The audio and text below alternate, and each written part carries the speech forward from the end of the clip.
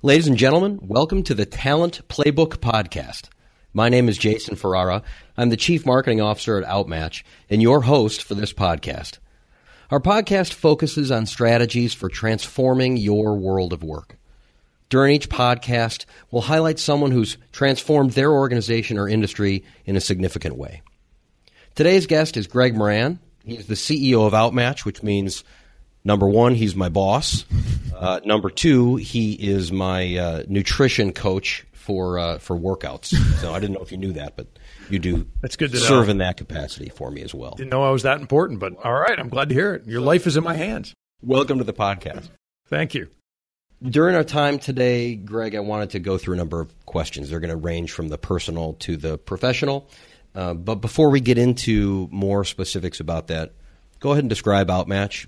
Not every listener is going to understand who we are and what we do. Sure, yeah. Outmatch basically provides predictive analytics, so data that you want about candidates that you're hiring. We work with, been really fortunate to work with some really large companies and well-known, some of the best brands in the world, companies like American Airlines and Hyatt Hotels and Subway restaurants and a lot of others to really help them identify high potential candidates out of large talent pools, be able to screen them more effectively and develop them over the long-term relationship that person, once they come on with that company, is going to have with the organization. Cool. Good. Thanks. So I've already said that you're the CEO of Outmatch, but describe for me a little bit about that job and how long you've been doing the job. So I've been the CEO of Outmatch for about just over 2 years now. Outmatch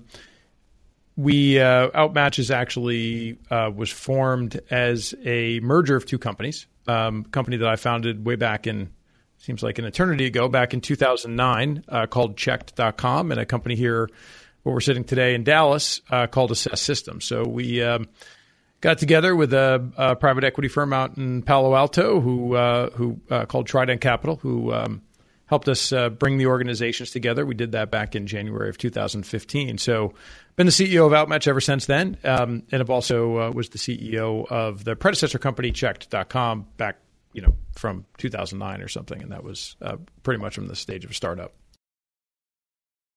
And was that your first time as a CEO? No. Checked.com? So Checked was actually my third startup. I had two prior. One way back in that we started in 1997, called Pinnacle Technology Solutions. It was a executive search and staffing company focused on primarily we placed mostly IT related talent for internet startups at the time, and for those of you who are listening that have been around for a little while, from back to Y2K. The end of the world, right? Yeah, the end of the world, right. So we were placing the developers on staff at our clients to basically try to remediate Y2K problems. So between that and the internet bubble, it was a great time. It was a great business in 97 and 98, 99, 2000. But the problem was with the Y2K bubble, the world didn't end, but Right. all of our contracts did. Right. So it ended for us, but not for everybody else. So that was my first foray into a CEO, and I had a interim. Then I was CEO of another company in between there. Got it. So there's a question I was going to ask later, but it seems appropriate to ask now. So what has changed? Not only in business in general, but for you as a CEO, since starting a business in 1997 and now working in a business as a CEO in 2017, like what are some of the big changes you've seen? I think if I look at it from the lens of a startup entrepreneur, it's easier than ever in a lot of ways to start a business today, and which I think is a great thing. And I think that has changed the way, as a CEO of a more mature company today, we have to look at the world, right? Because we have competitors coming in that 6 months ago they didn't exist, but because you can really go from an idea and a PowerPoint to getting some technology commercialized today faster than you've ever been able to do it, which makes a little bit larger organizations, and we're certainly by no means large, but a larger organization like ours, you really you have to have a level of adaptability and flexibility in a different way than I think, back in, say, 97 when we were starting Pinnacle. It was still hard. You still had to have physical offices. You still had to buy things like phone systems that and you had hardware. Computers were expensive and things like that. When we first started that first company, I spent $2,500, which was my, basically my entire life savings at the time, on a desktop PC. And that was the cost of a desktop PC, right? So you ordered the big, Gateway PC from Gateway, right? And it showed up in the big cow box, and that was it, right? And so I think that it's really democratized the way that a company can start and the speed that a company can start, which particularly in a fairly dynamic market like HR tech, like we're in, it makes you watch. It makes companies better, I think, because you can, just the pace at which other companies can come on the market. Why do you think the HR tech space is growing so quickly? We talk about, obviously, technology is something you just mentioned, but what is it about the HR tech space? And we just finished a time at the HR Tech Expo and conference in Las Vegas this year, and it is still as vibrant as it's ever been there. Yeah, I'd say. I mean, I've seen that show grow, man, from it's probably quintupled or more in size in just the past, probably the 10 years or so that I've been going to it. Yeah. So, I think the way that companies are looking at their talent is different, and we've seen digitization and we've seen technology come into every other department of a company where CEOs and C-level executives within an organization are starting to demand more now from HR, right? It was kind of that last bastion. If you think about, the way the companies manage their supply chain software, right? And there's incredible technology for that today. And look at what Salesforce.com has done for the CRM space, right? Which is now kind of the system of record for many companies, us included, right? So you start to see the way that technology has infiltrated the deep operations of organizations. And HR, it's still behind, and it was horribly behind. But I think really it's kind of that last place where CEOs and and executive teams are starting to demand more than just managing benefits policies and administrative policies, but really saying, how do we do this better? How do we engage our talent on a different level than we have before? How do we hire so it's not a guessing game every time, right? But how do we apply real science to our hiring process? How do we apply real data, real analytics to help us identify the right person? How do we use that data and those analytics to help us keep this person engaged, keep them happy, keep them performing at a high level, right? So I think it's just kind of the natural progression that organizations have gone through, and HR just happened to, I think, be really the last place that it hit within most companies. Yeah, I mean, if I think about my career specifically in marketing, that shift had already happened in marketing. It was beginning at the start of my career, probably halfway through. It was, well, where's the data on which you make the decision to attend this show, send this piece of mail, right? At the beginning of my career, to send the email at the later end of my career here. Yeah, absolutely. And then you look at the importance that using data plays in like you said, in making marketing decisions. You look at the importance of using data in, say, a sales organization, right? I mean, you talk to most successful executives in marketing and data, and they're going to be able to recite kind of every metric that are really critical for the success of their, marketing campaigns or their pipeline conversion rates or things like that, right?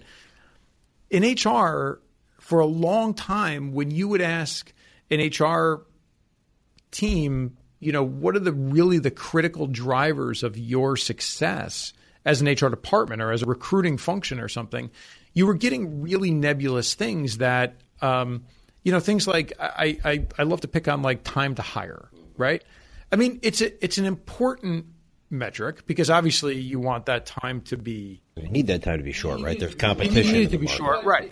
But it doesn't really drive organizational performance in the way that really focusing in on, yes, I hired this person quickly, but I have no idea if they're working out or not.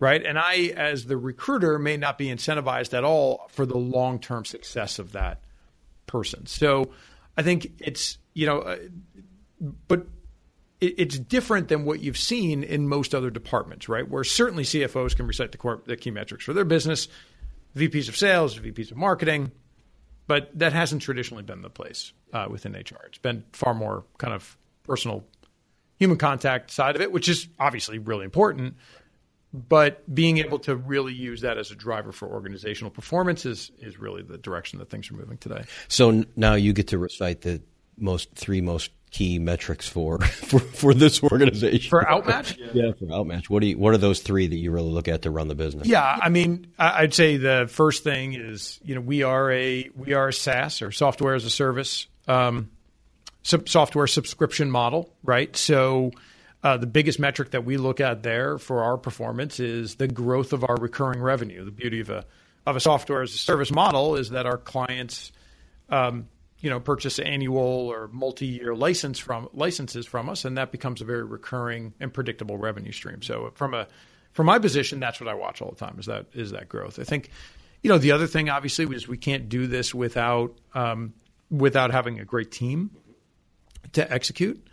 So something around employee, we're constantly looking at employee satisfaction data. Now we do that on a very frequent basis. So once a week, we have just to kind of give them a plug, we use a program called 15Five, which is great technology for this. It's an engagement technology. And so that every week, every one of our employees, every one of our team members here are completing a survey about their own feelings about their work that week, right? So and we watch the trending on that all the time to make sure that people are upbeat, they're positive about what's going on, they're feeling good about the direction of the business. And if there's not, we start to ask questions, right? But we can do that on a near-term basis. And the other thing I think, and I know this one is near and dear to your heart, is NPS, right? And as kind of a proxy metric for how satisfied are our clients and are they actually helping us build this business. Yep. And then there's probably another dozen that we look at beside that that are pretty SaaS technology specific, but I mean, those are really the kind of the big three. I think if you had to boil it down, I could only look at three. Those are probably the three. It would tell me, are my clients healthy? Is our team healthy? And is our revenue? And is our business healthy? Right. Yeah. And those, I think, also focus on employees, right? Your revenue growth is a function of sales and product and support and all the pieces internally that make things work. The reason that people pay us to use the product, right? So that's a very employee-driven metric as well. So sure. I think one of the things that you and I talk about is just making sure that the things we measure are actually connected to people. Mm-hmm. Right? Yeah. And that this is a people business, and we're trying to connect people with a job and a company with a better person and an understanding of how to get better people. Yep. And continually improve that process. Yep. Absolutely. Yeah. So I want to ask a question about just generally your day. Right, we've just covered a lot. We've just covered a lot of ground, right? The sort of history from 1997 till now, the metrics that you look at, it's all a pretty diverse set of stuff that, because I know you, I know what your day is like and how busy you are. But I'd be interested to just have you talk to people about this. This is what a day in the life of Greg is like, and how you make time for people in the business. Yeah. I think it depends. So I live in Colorado and I work in Dallas, which creates an interesting scheduling challenge on occasion. So sometimes my day starts or ends with a plane ride, or I have one stuck right in the middle of the afternoon, which as I do right after we're finishing today. I think I'm big. You sort of joked about this. I'm big on fitness, and I think starting my day, kind of getting a workout in the morning is about the most. It's probably it sounds funny to say that's probably the most important part of the day, but it kind of sets the tone for the rest of the day. And if I screw that part up, like I did this morning, for instance, if I don't get that part right, the rest of the day doesn't seem to flow quite the same way. So, From there, I really try to, set aside time to just. I think one of the biggest challenges with what I do is there's often not enough time to just kind of think about really where I'm supposed to be focusing. I know you and I are both big fans of the book, The One Thing, which, I'd certainly recommend for anybody to read. And I try to practice that as much as I can, for the first few hours of the day. And then, from there, it's working with our sales team, it's working with our marketing team, it's working with our research team and our services team, and on just whatever projects we've got going on at that given moment. But I think I'm really big on trying to boil things down to some pretty definable, just a very small set of definable goals, both on an annual basis, on a quarterly basis, and then just trying to stay as close to on track with those things. And really, I think the big thing with my job is trying to figure out what that right balance of being completely in the way or actually being helpful. And I don't always get that part right, but if I can, I don't think anybody. That's right. Not just you. Yeah. So but it's really about. I think it's getting the workout in, and then it's trying to set aside a few hours in the morning before the rest of the day kind of gets. The rest of the day will sort of be dictated by what I can accomplish in the morning, and that's the most important part for me. Well, you mentioned the one thing, and just to me, there's a part in that book which is key to that program in thinking about what's most important is almost more important than even figuring out what the one thing is. It's setting time aside to work on that one thing. That's right. It's the time in the morning that you work out and have to think. It's whenever you plan that block of time, making sure you don't move that around so you don't focus on that one thing. That's right. Yeah. And I think, for me, getting a workout in first in the morning actually allows me to figure out what that one thing is for the day, where, what can I do that day to advance my, whatever it is that I'm working on that week or that month or, whatever period of time that is. Right. And if I can use that time when I'm working out in the morning to kind of figure out what that one thing is for that day, and then I can use that time block, set aside to actually do it. That's the, I think that to me sets the tone, and not every day works perfectly like that, right? I mean, a lot of them just kind of they get away from you from the get go, but I really try to stick to that as much as I can. So there's a pattern emerging here in my notes, right? The three big key metrics, the one thing you try to do in the morning, this focusing on the one thing. It's this concept of maybe simplifying isn't the right word, but defining exactly what it is that needs to be done and working toward those goals, not letting noise get in the way. I think one of the big things that I've seen in my career and where I've seen sort of people who have been enormously successful that I've worked with and people who have just constantly struggled is, I think, and I talk about this with my kids all the time too. It's actually putting time into strategy and planning. And I think whether that means, it's kind of like the old contractor model, right? That like the more time you spend taping the room before you paint it, the less time you're going to take in painting the room, right? And it's that same kind of thing. And I think that's one of the, and again, I'm not perfect at this by any stretch, but something I try to continue to remind myself, the more time I take to figure out the next steps, the less time those steps are actually going to take me, right? And that's why, it's three goals. It's the one thing. It's really just trying to simplify it down to a level that, quite honestly, I can understand and manage. It's not that others can. It's that when it gets too complicated and it gets kind of beyond that, I lose track. There's just too many pieces to manage at that point. So let's talk a little bit about things you're in your career you're really proud of, and things in your career that haven't gone the way you intended them to go, and sort of lessons from that. So first, let's talk about something that hasn't gone the way you intended it to go, and what lesson you took from that. Well, the first company that I joked about. So like I said, we started in '97. We went from that $2,500 laptop that I spent literally the life savings of my wife and I on. But I bet she was thrilled.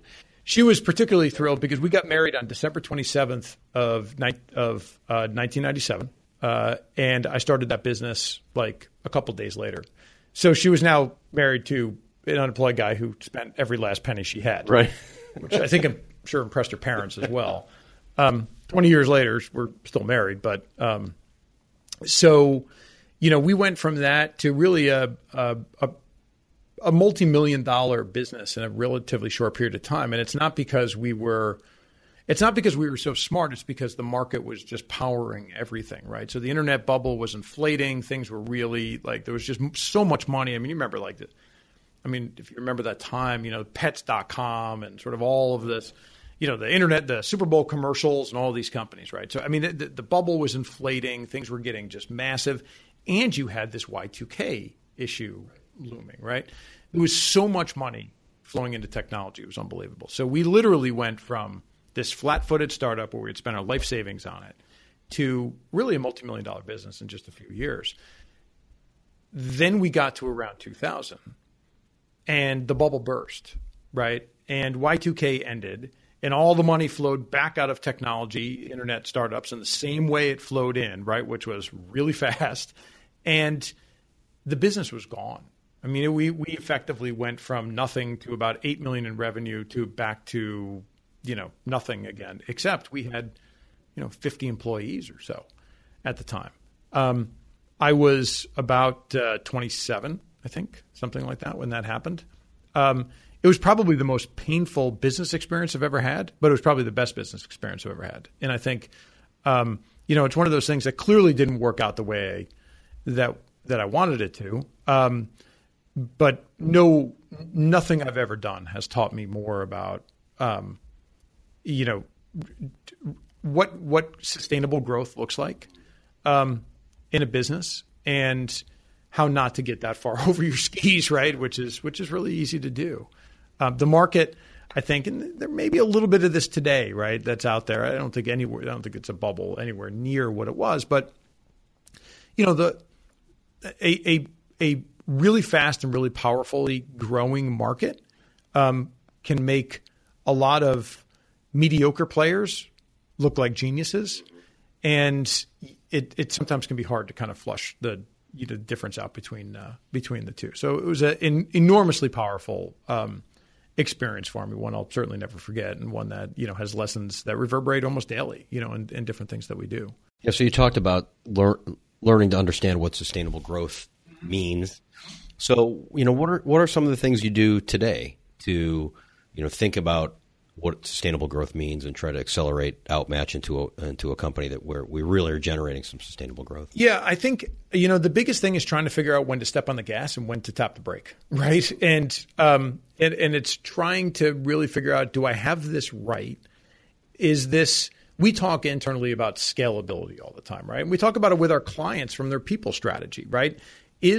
Can you build a scalable strategy to hire at the volume that you need to hire for a company, right? If you're, a major airline, do you have a strategy in place that really allows you to hire, say, flight attendants at the pace that you need to hire them, but also at the quality that you need to hire them? Or does it all break down? Because very often you find one side breaks down to the other. You're not getting enough people, or you're just getting not the right people, right?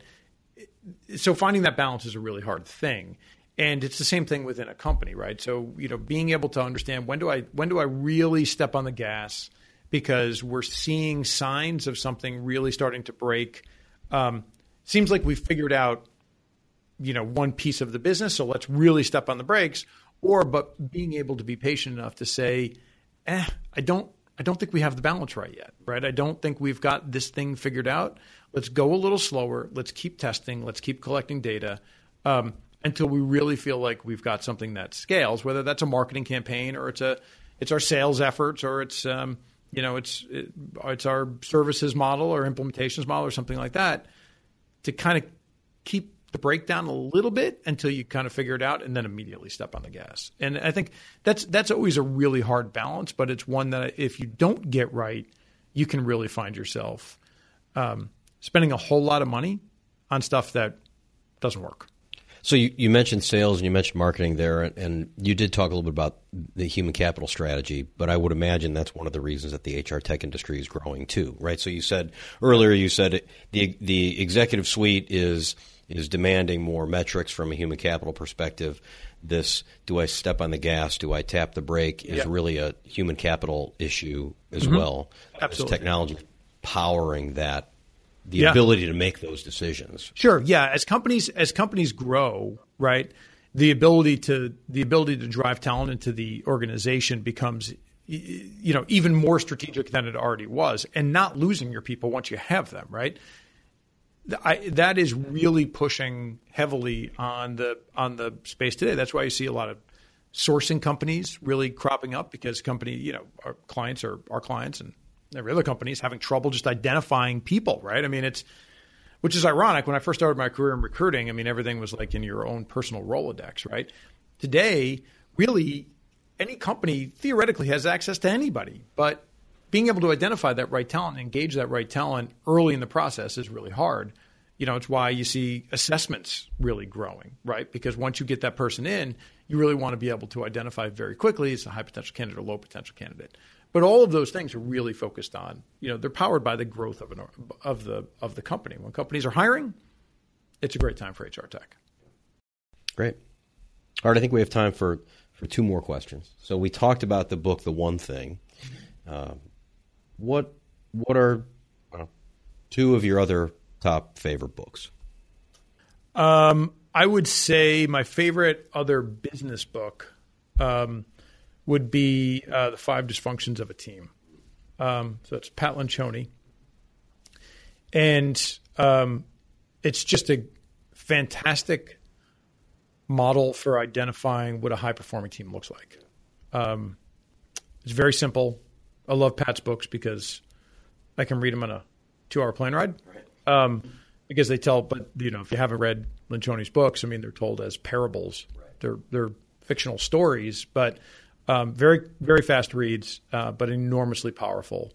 And Five Dysfunctions of a Team is incredible. I think on the personal side, it was funny. I've read this book probably 6 times, and I started reading it again this weekend. It was just like laying there, which is Man's Search for Meaning, that's a great book. Which is another incredible story. So that's one there's not a lot of books where I just continue to go back to them and read them again. And sometimes just reading a chapter or a few pages.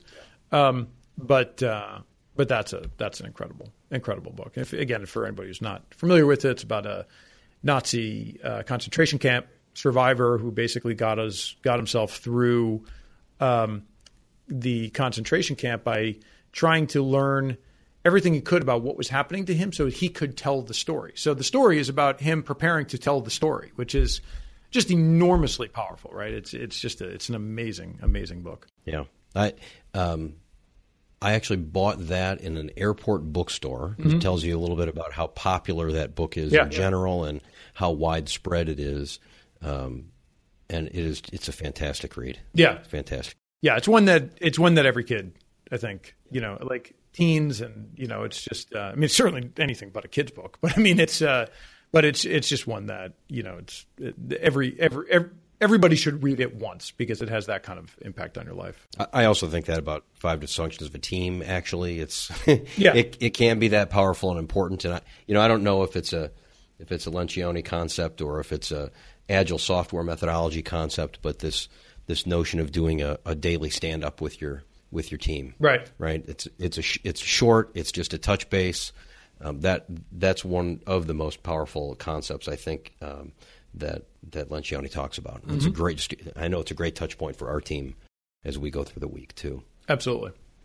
All right. So time for one more question. So what advice would you give to someone starting their career in human capital? If you are, so I'm assuming we're talking about on the company side, right? Somebody who wants to make a career in HR. That's right.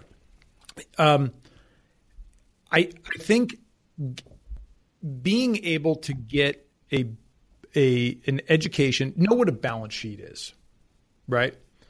Know what an income statement is.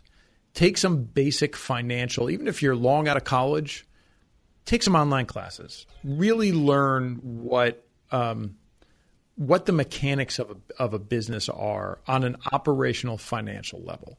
And I think one of the things that separates, in my view, extraordinary HR executives from not, right, would be their ability to really tie the impact that their talent has to an organization. What are the things that I'm doing? I mean, all of this stuff, it's all very altruistic. And I think what gravitates people into HR is because it really is a feel-good business, right? It really is about people, and it's about helping people. And all of that is fantastic. And we shouldn't lose that.